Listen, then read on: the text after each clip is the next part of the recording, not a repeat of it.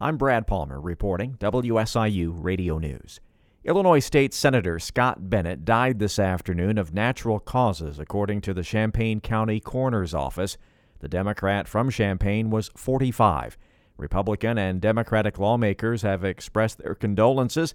In a statement, State Representative Jahan Gordon Booth says Bennett was instrumental in getting the criminal justice reform law known as the SAFETY Act over the finish line.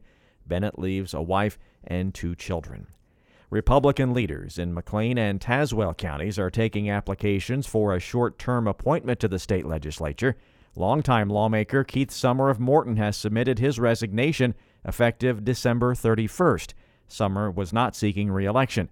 Tazewell County Republican Party Chair Jim Rule says it's important the party fill the seat before lawmakers consider changes to the no cash bail or other issues in early January. There's a lot that's going to be going on during the lame duck session, and while we are still in the supermajority, we still have a voice, and it's important that the people of the 88th legislative district are heard. It's expected the Republican Party will select Bill Howder of Morton to finish Summer's term.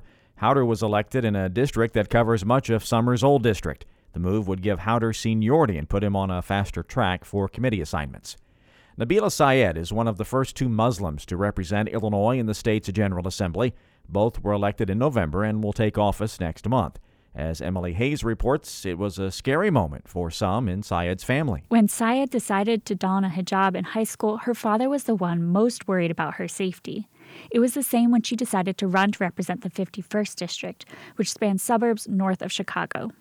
Syed told the 21st talk show that her brother helped counter those worries. He kept saying, Nabila, if you don't do it, who will? Like, if you don't do it as a young person, if you don't do it as a Muslim woman, as an Indian American woman, when will we have that chance for that kind of representation? Come January, 2 out of 118 state representatives will be Muslim. The other will be Representative-elect for the 21st District, Abdel Nasser Rashid. I'm Emily Hayes. A proposal in Springfield would allow some psychologists to prescribe Schedule II ADHD medications to minors and the elderly. Alex Degman has more. State Representative Maurice West's measure lets prescribing psychologists issue non-narcotic Schedule II medications to patients younger than 17 and older than 65. Currently, only psychiatrists can do that, and West says those appointments can be hard to get. Right now, the wait to see a psychiatrist is very lengthy, very long.